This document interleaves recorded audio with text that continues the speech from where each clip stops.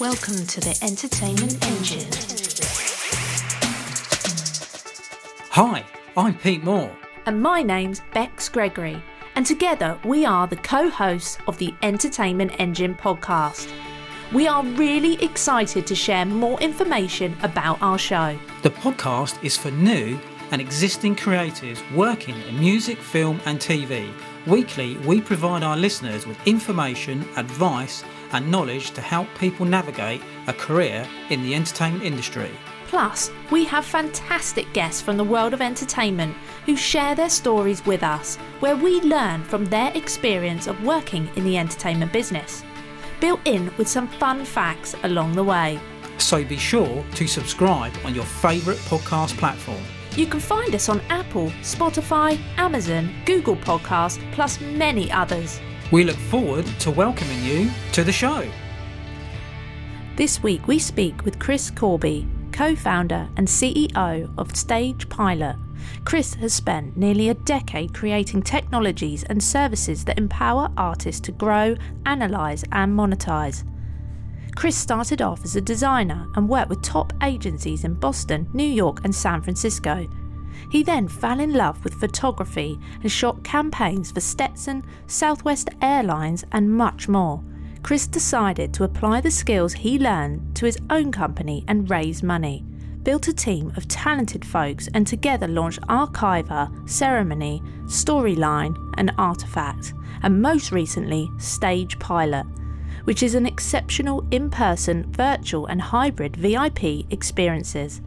We really hope you enjoy the conversation we had with Chris. Well, ladies and gentlemen, it's another episode of the Entertainment Engine, and today we have CEO and founder of StagePilot, Chris Korbey. Chris, how are you? I'm great. How are you guys? Yeah, very well. Yeah, it's great to have you on the show, Chris. Appreciate your time. Yeah, appreciate it. Happy to be here. Oh, fantastic. And before we get into it, Chris, just got to ask the question, how have you and your family been coping with this thing called the pandemic over the past year? You know, as good as to be expected. I think when we realized that COVID was here to stay for a while, we bought a giant van and loaded up all of our bikes and stuff and drove across country and took about a month of trying to stay outside and stay away from other people. And since we've been back, we're fine. We're getting through. Oh, wow. What about you guys? Yeah, I think it's the same for everyone, isn't it? Really, it's just doing the best you can. Yeah. It's ever changing, isn't it? You just got to be sensible, haven't you? Really, you just got to keep doing what you're doing. Definitely, definitely. I think I echo that as well, and I think just be mindful of other people and try and go about your daily activities, but in a safe way, really. Yeah, that's it. Absolutely. But yeah, Chris, we're excited to sort of delve in and have a chat with you today. So Chris, you began your career in Boston and New York as a designer first, and then you were creative director for renowned global design firms. So how did all of this sort of come about? We'd love to know more about this. That's right. I started off in Boston. I grew up about 30 minutes north of Boston, and probably from a young age was really super interested in kind of commercial design. I was a big skateboarder, BMX rider, deep into album art. And I think that kind of individual style that each kind of brand, each band, each artist brought to those worlds, all of that artwork was really pretty accessible, a lot of kind of DIY aesthetic. Not all of it was super polished or seemed like something you couldn't achieve. And when I went to college, there was a design program that I slowly got into and then ended up focusing on. And that was it. When I graduated, moved to Boston and started working at a couple different design firms. Wow. Brilliant. So it's always been with you then, Chris, having a sort of a creative passion really from an early age. Yeah, I think I've always been the kid with band logos, skateboard logos drawn in my lunchbox, my pencil box, my notebooks, my shoes. Yeah, that's always been a big thing for me. So do you think, I suppose just a personal question, Chris, do you think album artwork for music is going to come back again and be quite prevalent again? I do. I think it's going to be in a different way. Like when you think about the 80s, I think about the 80s because that's when I started to get into music. You'd go to the music shop and it was just cassette tapes for miles, and the artwork was tiny. And there's only 1 or 2 rows of tapes that you could see the face of the cassette. And there was just, it was so prevalent. Every album, every artist, everything had artwork connected to it. As MP3s and digital music took over, maybe that took a back seat. But with the past couple years of the resurgence of vinyl and just the endless, super talented kind of poster artists out in the world, I think those two things are going to drive album art to kind of come back probably in a more special way than just something you had to throw on the front of a cassette or on the front of an album. I feel like now artists, musicians are connecting with illustrators and artists that kind of share the same ethos, so they feel like visualizes their music or their kind of where they're coming from. And yeah, I think we're smack in the golden age of great poster art coming back. Yeah, I completely agree with that. And I think going back to the 80s and the 90s as well, Chris, I think it is going to be, really huge again, because I think, there was nothing better than going into a record shop and seeing the artwork and thinking, I really love that album cover. And I agree. I think it's going to come back, and I think it's going to be stronger. Oh, yeah. Yeah, definitely. So after a decade of helping, shape brands for some of the world's, iconic, really, companies like AIG, Vanity Fair, you decided to then pivot. Can you tell us a little bit more about when that moment happened for you? Yeah, I think when I was about 35, I'd been living in Brooklyn. We had 2 kids, married, had 2 kids, and we're working like everybody else, kind of around the clock on big campaigns, big brand launches, big campaign launches. And as much as I loved the work, I am at that point especially, was the consummate pleaser. I just wanted to do the best possible work. As an industry driven by award shows, I wanted to be in every award show. And so I found that the bigger the agency I got to, the bigger the clients I would start to manage. And it became a little bit less and less sexy, less and less exciting, a lot of huge kind of corporate rebrands. And I just got to a point where I thought I would not mind applying this kind of skill set to brands that are maybe a little bit more meaningful to my day-to-day life. So we left New York and founded a design agency called Meat and Bones, and really focused on, we worked for Vans, or worked for the Warped Tour, worked for a lot of skateboard companies, worked for a bunch of museums. And that, that led to 2 things. One, really start to kind of flex your own muscles and find your own voice when you're not working under the umbrella of somebody else's company or somebody else's kind of legacy of work.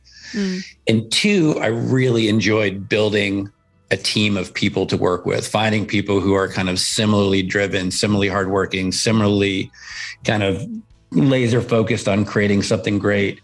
And in a complete set of happenstance, we moved to Nashville for family reasons. My wife's family was here. And I had slowly started to incorporate photography and video into our studio. And we got to this point where, it was maybe 10 years ago, where everybody had a DSLR, everybody had a smartphone, everybody had hard drives and memory cards full of photos. And people kept asking, what do you do to organize these? What do you do to save these? What do you do to share these? And I had an idea to launch a technology that took the kind of the social sharing and community aspect of a Facebook with a long-term kind of legacy secure storage of a Dropbox. I knew nothing about technology. I knew nothing about founding a technology company, but I found a partner and an investor, and we went down that road. And it was really, there was nothing I really planned to do. It just kind of came up organically, and one thing led to another. And next thing I know, we'd launched a technology company. Wow. Was that Archiver? That's right. Yeah. It was Archiver, my favorite name of a company with the worst spelling that nobody could ever pronounce. So it was Archiver to most, but Archiver to me. Yeah. And also as well, I mean, obviously doing what you're doing now, what were the sort of pitfalls that you found working for big corporates? Was it sapping your energy? Did you just feel it was time to leave? What were the sort of good and bad points there? I think the good points were it was an endless source of work. There was always a new client, always a new campaign. There was always a new kind of production team to work with. There was always a new printing technique to try. So it was endless opportunity. The downside was more of a personal thing for me. I felt like we could take all of the methodology and the kind of thought and strategy brought into huge campaigns, but apply them to companies that are smaller and aren't going to take a year of research, a year of kind of, covering your backside and being sure that you've gone through all the right steps, a year of maybe 2 or 3 times the number of people in the room to make decisions as necessary. Yeah. And when, you kind of break off on your own, everything is so lean, 2 or 3 people doing the job of what 30 or 40 people did at a bigger agency. And I really enjoyed that ability to have an idea, think it through, prototype it, execute it, throw it out in the world. And if it fails, it's no problem because it failed within a week and we can figure out what went wrong and we can kind of try something else. And things were happening in days and weeks rather than in months and years. Yeah. Makes sense. Yeah, it does. When you've got to go through so many different people, things just take forever to get off the ground. So I hear what you're saying. Yeah, absolutely. Yeah, I mean, that's difficult and frustrating as well. Yes, absolutely. And then actually in response to the pandemic in early 2020, you launched StagePilot as the first end-to-end virtual event platform. Can you expand a little bit more on this area? Because, and what actually makes this platform unique from the competition, if there is any, out there? Yeah, absolutely. Yeah, there's definitely competition and it's definitely unique.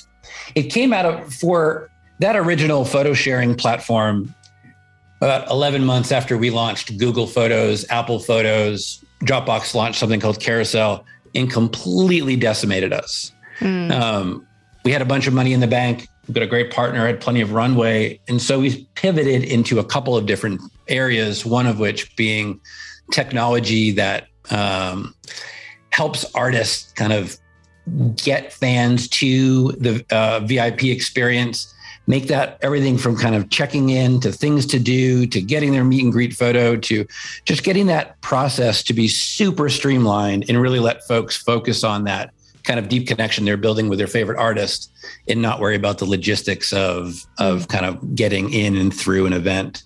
Yeah. We had, at the time the pandemic started, we had a super robust platform that was all technology that sat in the background and kind of streamlined that process.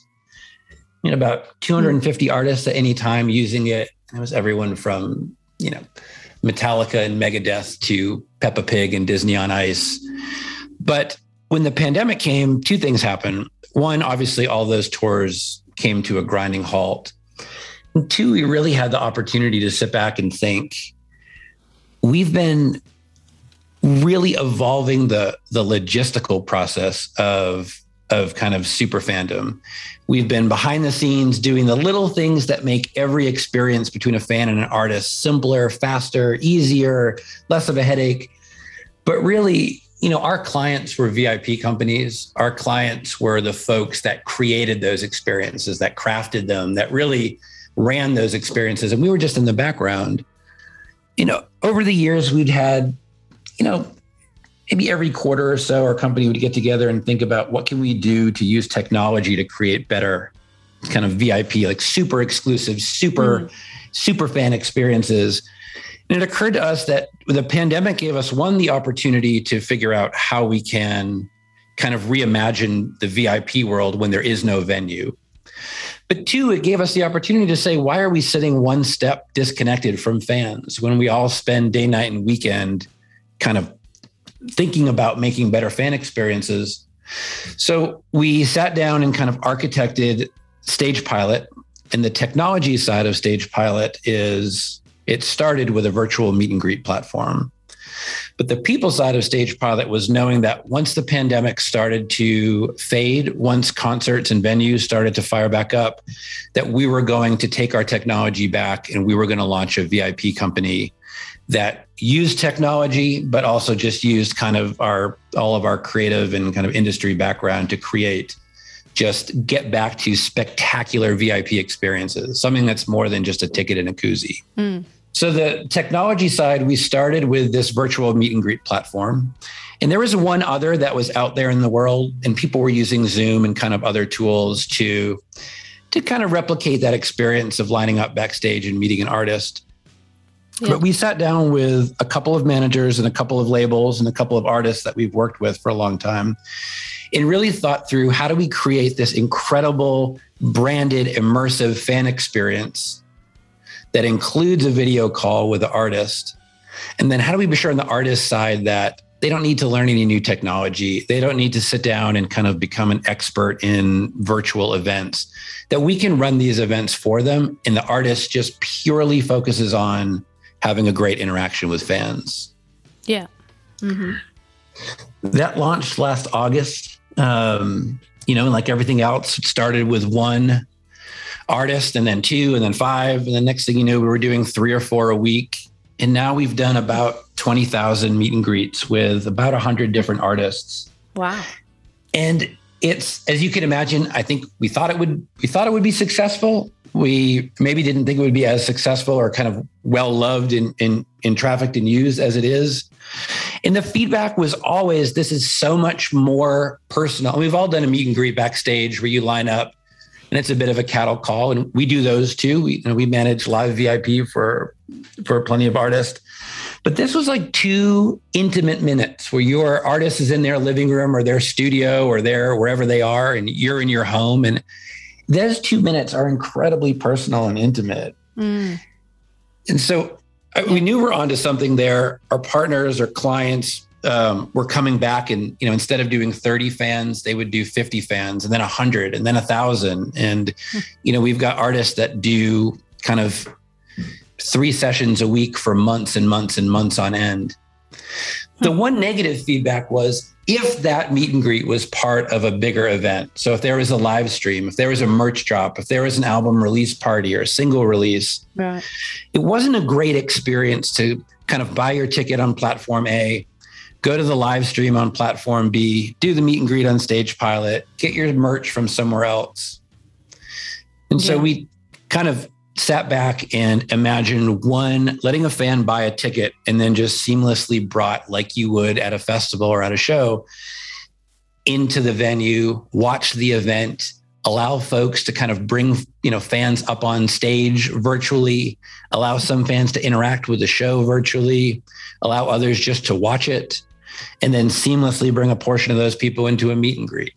And then we've got a global kind of merch operation to be sure that there's always some kind of exclusive takeaway of these virtual events. And I think that's when things really started to kind of take off in a bigger way for us, where instead of doing lots and lots and lots of groups of 30 fans doing a meet and greet or 100 or 500 fans, we were kind of concepting bigger events and, creating a role for the fan who's just watching, a role for the fan who's somewhat interactive, and then a role for the fan that's deeply interactive with the artist. Wow. Yeah, it's really, really interesting, really cool as well, Chris. And I think with all my experience with putting live events on and live shows, it's always the meet and greet side of it that, you saw mum come in with a little girl or a little boy and just so excited to meet their favourite artist. And you're completely right. It's such a special experience that people take away from them. And I think the way the industry's gone for the last, not only in the last week, but in the last 10 years, it's changed dramatically. And I think a lot more power has been shifted to the artist now to control a lot more things. I personally feel, as just a personal thought, that I think the major labels are still missing a trick with certain things. They're still very slow to manoeuvre, and I think it's going to enable a lot more indies to come forward and be and pivot and maybe be a bit more resilient to what's going to be, coming forward in the music industry in the future. So I think it's quite, pretty cool what you're doing, really. Yeah. Absolutely. I completely agree. I mean, on one hand, we're working with, Kevin Gates on a massive tour that has a huge virtual component. On the other hand, we're working with kind of independent singer-songwriters who are, we've got a show with a guy named Tony Luca tonight, who was on The Voice. He was part of the Mickey Mouse Club with Justin Timberlake and Britney Spears back in the day. Yeah. he puts on 2 10-show virtual series every year that include different levels of VIP engagement. And this is with no label support. This was with minimal management support. If for an artist that has an understanding of what their fans love about them and is willing to kind of lean in and do the work to create experiences that give fans kind of that access in different, like, varying degrees of kind of getting behind the scenes and getting close to them, the tools are, I mean, you don't need a ton of support. You don't need a ton of money. You really just need the kind of creativity and the time commitment to, try things, try new things, and see what fans like, see what they don't like, and keep evolving that. And it's remarkable to see artists that, obviously a lot of artists, whether it's via TikTok or YouTube, have launched over the past year, but to see artists that have been around for 10, 15, 20 years and completely rediscovered, or maybe discovered for the first time, their kind of corner of the world of super fans, and have just given them so much more content, so much more music, so much more access than they ever have before. That's exciting. Definitely. And we're happy to do it with, we work with massive artists on a global tour that has an in-person component and a virtual component. And we work with small upstarts who are launching their first single and just trying to figure out who are their biggest 100 fans right now and how do they start to grow from there. Yeah. Oh, so that's good that it's open for everyone to have a chance to reach, their target audience and build on that. Because I think it is so important, isn't it, for fans to feel like they're involved and kind of like you say, the behind the scenes. I think fans do love that, don't they? Yeah. They want to know before anybody else and talk about it, and they take those memories with them. So it's definitely, you're onto something really, really great. So I can see why it's been well received. Definitely. Yeah, no, I echo that as well, Chris. And I think also as well, I think over time with being involved with festivals and, starting doing small shows and building up to do some quite big shows, I think for me, part of the allure and maybe the sexiness of the big festivals has partly gone now, because you're seeing the same major act doing the same headline shows. One act will come over from the States or from Europe and headline most of the UK festivals, and it's always the act that is unsigned, is in a tent 3 miles up the road on the site, that people go, wow, that was just a mega experience. And I think it could open up, just me speaking to you, Chris, I think, Beck and I feel that it could open up, globally, with all sorts of acts coming through. And obviously you're looking at professional sport, streamers, gamers and comedy. So I think it's quite an exciting time, really. Interesting way forward. I think anybody that's got super fan, anybody that has fans that want to do more than just kind of look in one direction and happen to see their music, happen to hear their music, happen to see whatever they're doing, and then just casually walk away. If you can identify, and it is a tough pill to swallow, especially for a young artist who's looking for TikTok followers, Instagram followers, streaming numbers. Obviously, those are all important. But if you can identify who are those first 50 people that will follow you anywhere, buy every album, they want every piece of merch, how can you learn from them and find another 50 and then another 100 and then another 1,000? And if you can build that base of people who aren't just, listening to you when you happen to kind of come across their ears, to me, that's the beginning of really identifying your super fans. And then that's your test case. That's how you understand if those people love your music, if those people love your merch, if those people love your album or your concert or your videos, then you're more and more likely to find more people like them. And I think we've got endless ways to kind of target folks. But if we can get really close to those kind of core people who really help define who your fan base is. And with virtual events, I mean, there are very few artists that are going to tour over 2 or 3 continents before they have a couple albums out and a lot of label support. So the ability to say, man, we have more artists that are reasonably well-known artists kind of worldwide, but are huge in the UK or huge in the US or huge in Australia and largely relegated to that world or that country or that location, who run through a couple of virtual events and be like, they find a fan base in the Middle East. They find a fan base in South America. And so the ability to just kind of identify these people or let them self-identify, and then really dig in, really super serve those fans and let them become kind of a flashpoint to start to grow a community in areas that you may never tour through. To me, that's super exciting. To me, that's something that's really the core of what our platform does. Yeah.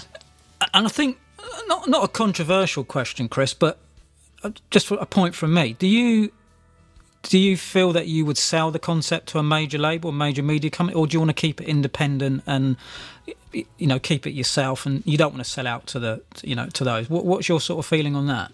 I don't have any thoughts of selling anything right now. I think realistically, I've been a part of and started a number of businesses. Some have sold, some haven't. I think the best course of action is, one, I love what we do. I love the team that we've built. And, this sounds cheesy, but our clients, which are typically managers and artists, are so much more partners than clients. We don't have a big vendor relationship with people. We've got a partnership relationship where folks will call us and say, hey, I'm going into the studio for 8 weeks. Can you help us recap some of that cost? Or we have a new video coming out. How can we get it to kind of more and more people around the globe?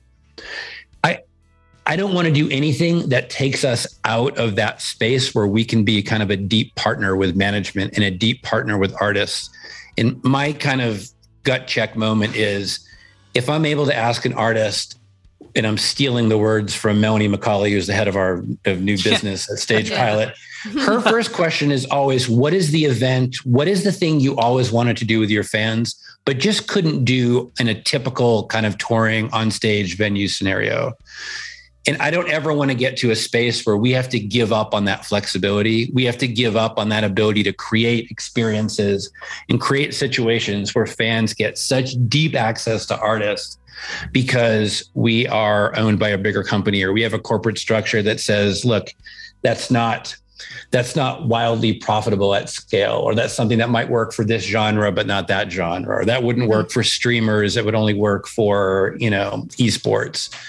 So my goal is to keep the flexibility that we can keep kind of handpicking like the absolute best team members at StagePilot, and that we can let them loose on creating incredible events for people. And the minute that's what happened in the design world for me. The accounts became bigger. It was all about revenue. It was all about kind of going through and managing and navigating the kind of the corporate structure with our clients. And I just, we're really fortunate. We don't have the need to do that. We don't have the financial pressure to do that. And we certainly don't have any kind of organizational pressure to do that.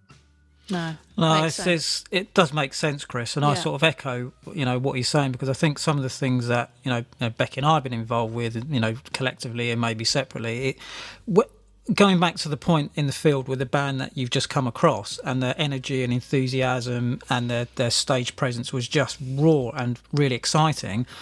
What tends to happen, and what used to annoy me or frustrate me, is that then that band would get signed or would go on, and they just become a shell of an existence, and you think, oh, it's just what you were was actually fantastic. And I think, touching on your corporate side of it does, I suppose, water down to a point, and I think it's your first gut reaction is always the right one, and I think once that gets lost, it's difficult to bring it back. Yeah, I agree.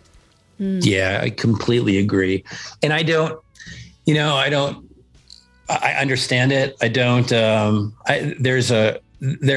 of course, there's absolutely a place for major labels. There's a place for independent labels. There's a place for all different types of distribution companies.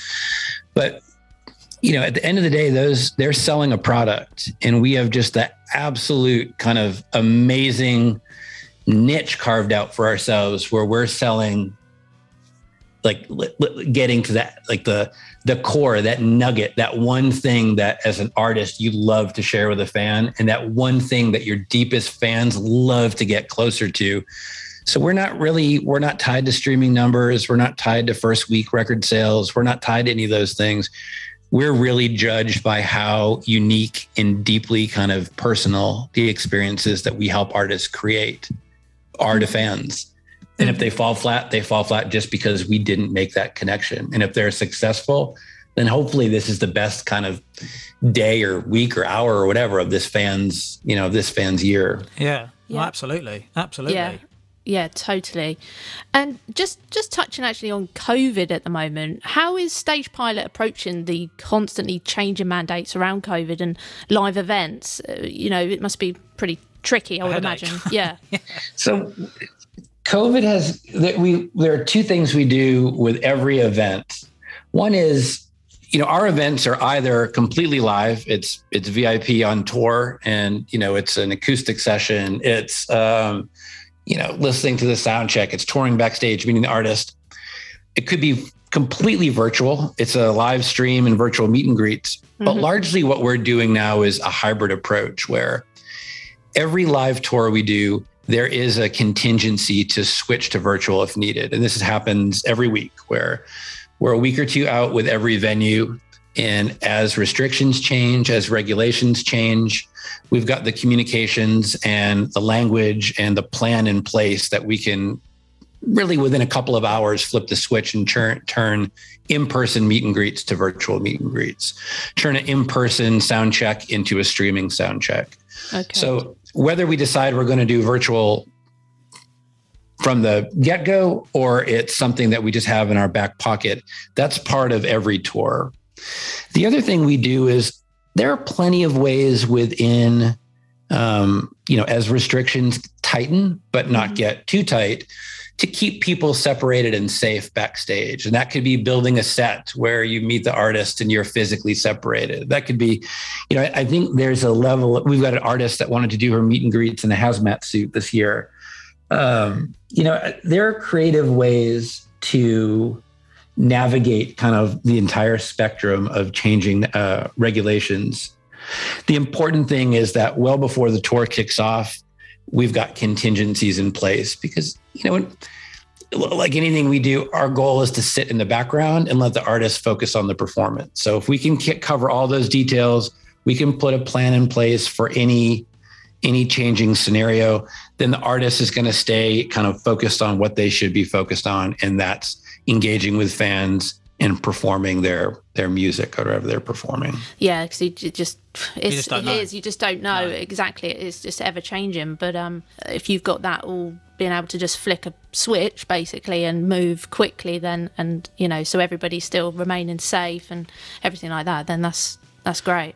Yeah. And also as well, people are just chomping at the bit to have live events again, aren't they? Really? Yeah. So they want that experience. Yeah, that's a bit of, I think everybody here feels a shared responsibility not to go through what happened last year. And from the fans' point of view, we just want to keep the show going. And I know if you had your heart set on putting your arm around your favorite artist in person and that gets switched to virtual, it's a change. But our goal is to be sure that when you walk out of that virtual meet and greet, not only was it different, but it was better or it was unique or it was amazing. Yeah. And on the artist side, at the end of the day, this is a business. So our goal is to be sure we never get stuck in just having to do mass cancellations, mass refunds. With a little bit of planning and a little bit of production, we can be sure that artists can continue to perform live, virtually, some mix of the two, and that, they continue to make a living. That was a tough year for every, as you know, for every possible sector and corner of the entertainment industry really took a hit last year. Yeah, absolutely. I think I don't think anything that's not been touched. So anything that sort of helps revenue back into the system is, it's really positive, Chris. And I suppose also touching on as well, you mentioned earlier about the artists and managers. How have they felt about your initiatives, especially from a management perspective? Have they sort of welcomed you with open arms, really? It was, like anything else we've built early on, there were a dozen artists that were just, I'm sure there were many more than a dozen. There are a dozen we work with that were just, they would do and try anything to continue, kind of creating and releasing and sharing music. Yeah. And there were managers that, knew their artists well and knew how to kind of pitch this in a way that wasn't, we're taking away live events, we're scaling back the performance, we're limiting access. So, we've got so many close relationships with managers and artists that have always just been interested in what are new and interesting and exciting ways to connect with fans. There were also artists and managers who thought we're going to wait this out. We don't want to say the word live stream. There are just so many live streams out there. And the way that we won them over time was we don't really do a lot of kind of one and done live streams. We don't stream a lot of kind of the equivalent of your arena show. We have a lot of partners. We work with a lot of other streaming companies that do that, and we're happy to kind of pass that work their way. Everything we do is probably a smaller ticket count. We might be looking for thousands of fans instead of hundreds of thousands of fans. But we're working with artists to say, how can we craft an event that you couldn't do on stage? You're just not going to replicate that feeling of being in the audience and being packed in and having beer spilled on you and having people screaming all around you. Yeah. I don't know, maybe you have a different home environment than me. I can't replicate that at my house. But we've done things like with Lil Skies, we hosted a virtual kind of green room hang with his fans. And Skies and his DJ Rello and his team were all kind of in a green room listening to new music over the PA. Fans were all watching. They didn't realize that at a certain point we would open up the gates and let all the fans actually join and talk to Skies and talk to each other. In those intimate events where fans get to see the artists kind of at ease in their real life, they get to meet the team around them, they get to hear about the music, and then they just get to jump into the room and hang out with him. That type of thing, it's rare that we find a manager that doesn't, like, light bulb doesn't go off and say, okay, this is not putting $250,000 into a live stream that if you don't sell 200,000 tickets, you're going to lose money. That's the type of event that we focus on. And really is we've done cooking shows, karaoke, horror movie watch parties. Like as soon as we started to kind of get the word out about those shows, then the more reluctant artists, the more reluctant managers started to come around and see this as a new experience rather than kind of a dumbed down version of what they love to do day in and day out. Yeah, and like you said, it's a case of being able to pivot. And it's also putting your creative head on as well, Chris, and being able to innovate and actually say, look, the industry's changing and you've got to change with it, because if you don't change, you're not going to be relevant anymore. So I think, it's you've got to be cautious. I completely understand that. But I do think the industry's changed so much. And there's some great people out there, great projects, great initiatives. You've just got to be willing to adapt, I think, really. Yeah. Give things a try. I mean, it's not going to work for everybody, but it's certainly, what more do they want? To be able to interact with the fans and they interact with you. It's a perfect match, isn't it? It's a great platform. Yeah, that's a great point. That there is risk involved with everything. I think when you're kind of thinking through an event that's never been done before, there is always the chance that it's going to fall flat. We have quite a bit of data on past events, kind of what sold, when it sold, how much it sold for, how engaged people were, how, there are plenty of metrics to look at. But like everything else, it's a journey. I think we don't really work with artists one time and then never work with them again. We launch an event. We do a deep dive into what happened. What did fans love? What could we have done better? How was the price point? What was the merch like? What could be better? The next event, we learn more and get smarter and create an even better experience, and on and on and on. And I think if you've got the opportunity to partner with folks who are inherently creative, who are inherently trying a new thing and putting themselves out there and kind of running the risk that it takes off or falls flat, as long as we do the kind of basics of being sure a fan has an amazing experience, a fan gets access to something they just can't do in their daily life. You think about it, it's not hard to make a really incredible experience when it's, bookended by, going grocery shopping and sitting at your desk at work. So as long as we can be sure that 100% of our focus is on fans, 100% of our focus is on them walking away just, best part of their day, again, week, month, year, whatever, then I think it's just a matter of finding people who are willing to do it for the long haul, right? They're willing to try it, tweak it, do it again, get better, dial it in, that kind of stuff. And luckily you only need, we're just super fortunate to have a lot of longstanding relationships with a few dozen artists and managers, but you really only need a few who are willing to do that to keep going. Yeah. No, and I think it also takes me back as well, Chris, as one of my friends. I worked with him for quite a while, and he was a former England Test cricket player, and he's a phenomenal player, and he's a super guy, and obviously played for a county team as well. And one thing I learned with him after working with him for many years was he would always stay behind at the end of a Test match or at the end of a county game. And the kids would just come up to him, oh, can I have your, how are you doing? How was the game?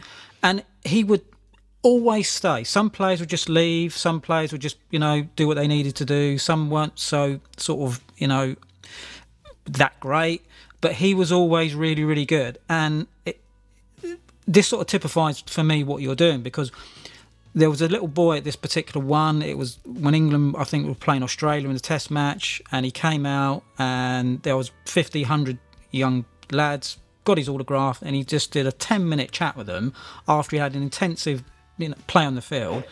And all those lads, I saw every single one of those lads, Chris, go home with a massive smile on their face. Even the dads were just so pleased. Now I'm thinking, they're going to stay with you for the rest of your life. Yeah. And they did.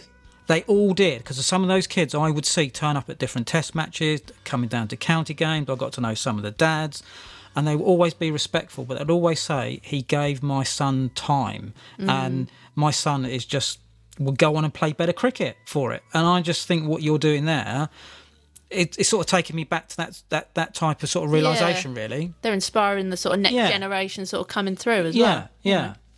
I love that. I think that cricket player is our, that's who we're out searching for every day. And that's the folks who can search us out. That, again, it's not, he didn't break his back to do that. Didn't cost a fortune. There was no strategy session. Came down to the stands, met a fan, and completely changed that fan's life. Oh, it was amazing. 10 minutes. It was amazing. He would do it every single week. There was a few other players like it as well. I'll come across a few footballers that were exactly the same in this country. And all you do, you imagine like a 7-year-old, 8-year-old lad coming up, and that's all he wants to do. And he's just talking to his hero for 2 minutes and gets an autograph, and he shakes his hand, or he smiles at him and says, keep playing hard. That little boy or little girl is going to go home just wanting to do better, and just do better. Yeah. So I think it's exciting. Yeah. It is. I love that. And I think that's where it takes away the corporate feeling from me, because I've had my good points and bad points with major labels and independent labels, but the one thing I've always maintained as well, Chris, is that just let the fan decide. Stop sitting in a boardroom making decisions based on what you think a fan likes, because they're not going to like what you throw at them. Because trust me, the fan will know exactly what they want from the artist, and they will know as well, Chris, and this is through personal experience as well, when a band sells out to a label, because the fan knows. The fan knows if they've just been flipped over from an independent to a major label quite quickly, and the fan says, oh, no, they sold out for money. I'm not really interested in their music anymore. And that's happened quite a few times, people that I've come across. Yeah, that's it. Actually, Chris, it would be really interesting actually to get your sort of take on this. Is there anything that really frustrates you about the entertainment industry, creative industries in general? Is there anything that you wish that you could change about the industry? Be interesting just to hear your thoughts. I think so. I've had kind of changing thoughts about this over time. I don't come from the entertainment industry, so it was when we saw this opportunity. I mean, a tour manager had used a wedding app that we'd made years ago at a wedding, and said, "Man, this would be great to collect photos at a concert." Yeah. And so I don't have any baggage. I never worked I never worked at a label. I never worked at a big management firm. I never worked with a promoter. Yeah. I don't have any, I think I'm probably one of the few people in the entertainment industry that it's been 100% upside. And there were certainly challenges. I mean, I used to go to the coffee shop behind Warner Music or Warner Nashville and hope to bump into people. And it was difficult getting clients. It was not the easiest industry to kind of break into. But I have to say, we've lost one client, and we helped them build a technology to replicate what we do because they wanted to keep it all in-house. We've never lost a client. We've just not had bad, things have gone wrong, things have gone awry, and, we're there to kind of fix that. But I mean, I'm not usually the person that is this overly positive in the room, but I don't have any bad experiences with the music industry. It's just been all kind of amazing for us. I will say, being outside of those organizations, and I think my partner in this company, Robert Turner, he's an equity investor and co-founder, he's built a multi-billion-dollar business on which is his main focus. But when he's here once a month and we're talking about StagePilot, he always goes back to a phrase that is, big companies didn't get big by doing big company things. And I can see how if you worked in a big, kind of entertainment focused company, it could be frustrating that it's not going to be easy to evolve quickly. And I think, there's people say the entertainment industry is slow to adapt, technology is slow to adapt. I don't know that I believe that. I think in any industry, some folks are slow to adapt. Some folks are others. Yeah. Some folks are risk averse. Some folks aren't. From day one, our partner and I set out to say, we're going to build a company with people that we love. We're only going to work with people we love. If this isn't your dream job, this is not the place for you. And we had the financial runway to say, we're only going to go after clients and artists and managers that we can believe in. And, sounds a bit like an after school special, but it's been good. Yeah. No, I know what you're saying. Because, I was going to say, you sort of hit the nail on the head, really, because it's so important to have the right team around you, to build anything.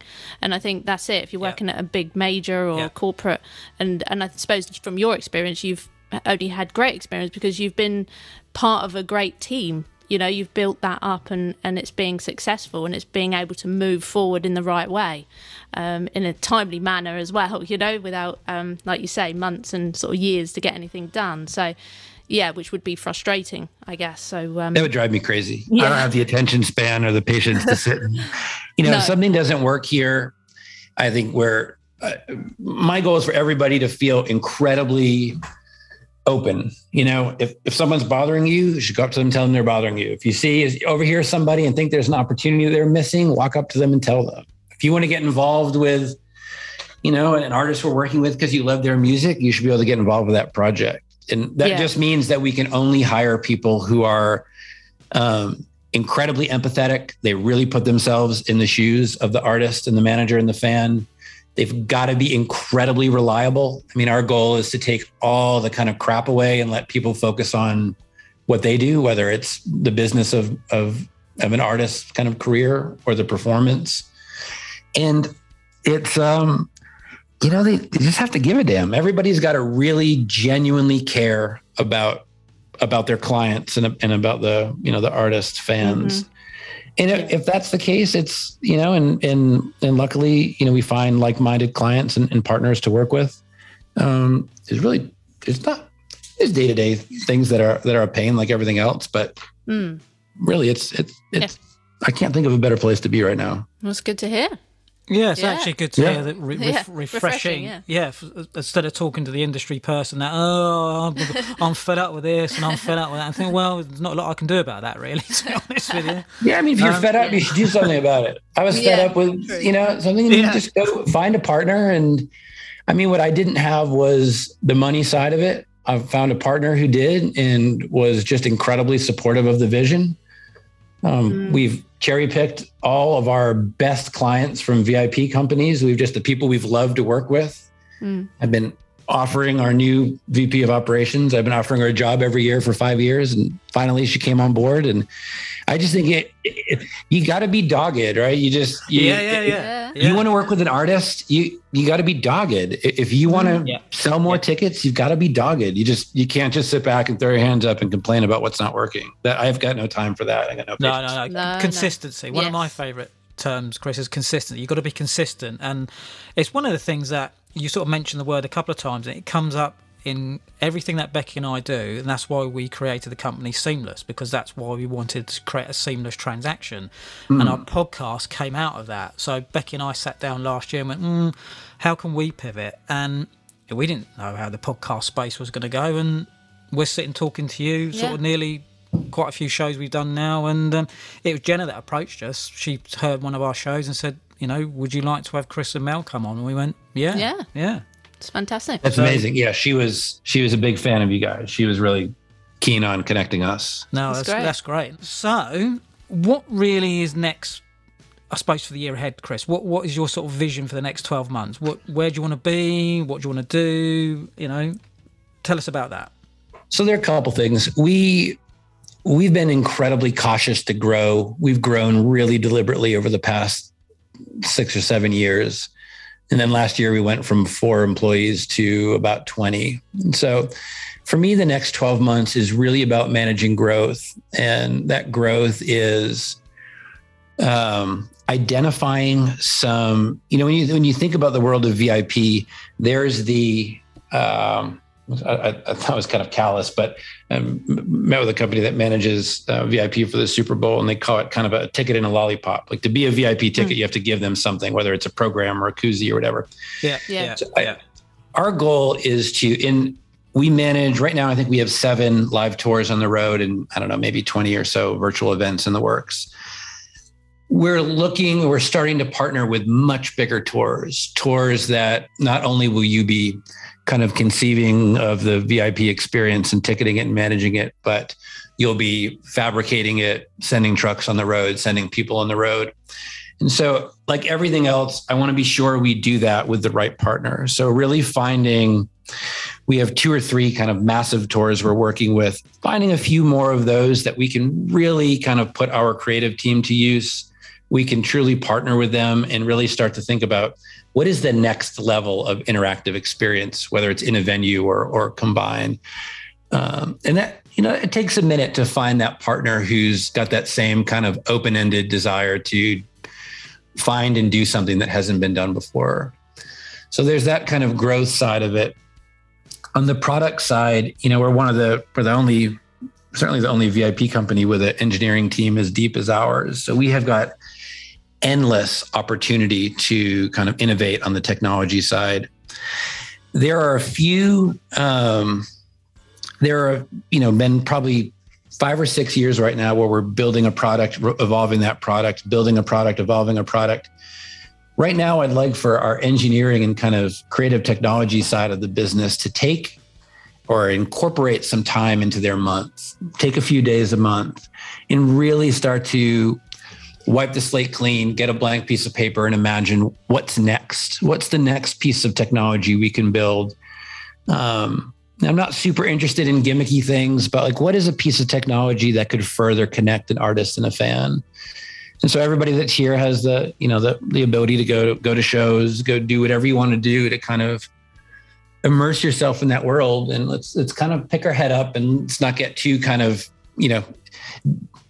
deeply rooted in what's on the kind of calendar now, but let's pick our head up and figure out what's next and let our technology team kind of run wild a little bit. They've been that group of people has worked day, night, and weekend for the past 4 or 5 years to continually kind of create new technologies. And it's time for them to kind of pick their head up and have a little free time, have a little play time. And every time we've done that, something great has come out of that. Every time we've taken a few days every month and just worked on a pet project, or, 2 people who don't typically work together, sit in a room and come up with something and build it. That's, that combined with just managing growth will be the next 12 months for us.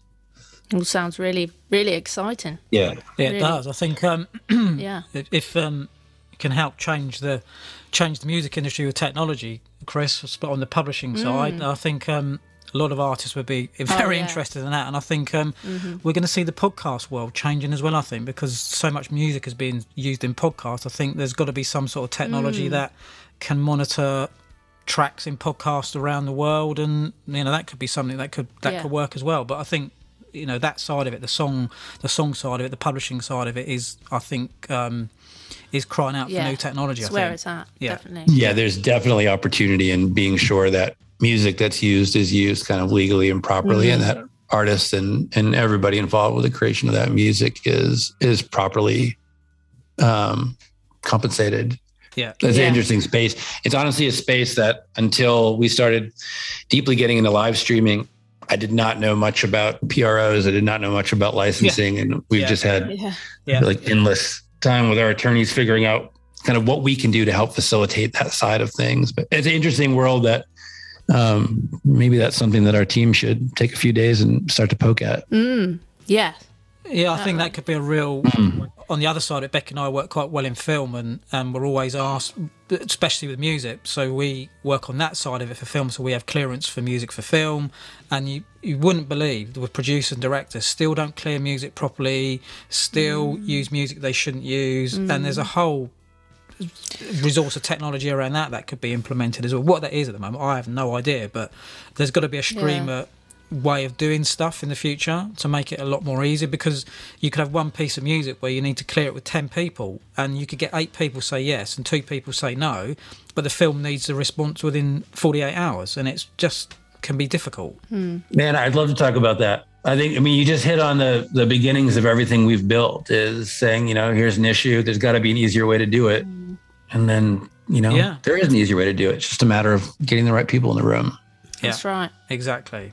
Totally. And then last of all, really, Chris, where can our listeners find out more about you and your company, StagePilot?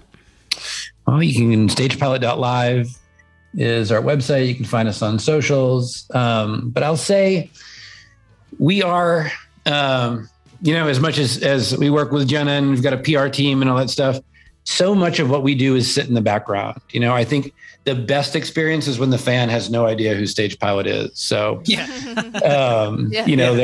there's enough about us where you can go kind of learn a little bit more about what we do. You can see some of the events that we've put on. But if you're a fan, best case scenario is, you forget about us as soon as you hear about us. Yeah, with no disrespect, Chris, if the fan doesn't really care, they just want to see what's in front of them and go, that's exactly they just want the experience. Yeah. That's right. I mean, I think we're the only company that has a real through line of being forgettable. And our goal is with fans, we should be absolutely forgettable. And I know we sort of ended, but the only last thing I just wanted to say, Chris, it's obviously refreshing as well, because all the stuff that sometimes I've done or Becky's done or people that we've worked with, and you want to sort of try and raise the money and you want to try and get to the person you want to get, and you never can. And when you do get to that person, they're always really helpful and really nice. And you think, I've been trying 2 years to talk to you, but so-and-so wouldn't let me because they didn't think it was right. And when you're in front of the right person, they go, well, why didn't you come and talk to me? Well, I didn't have the opportunity. The gatekeepers again. Just got to be dogged.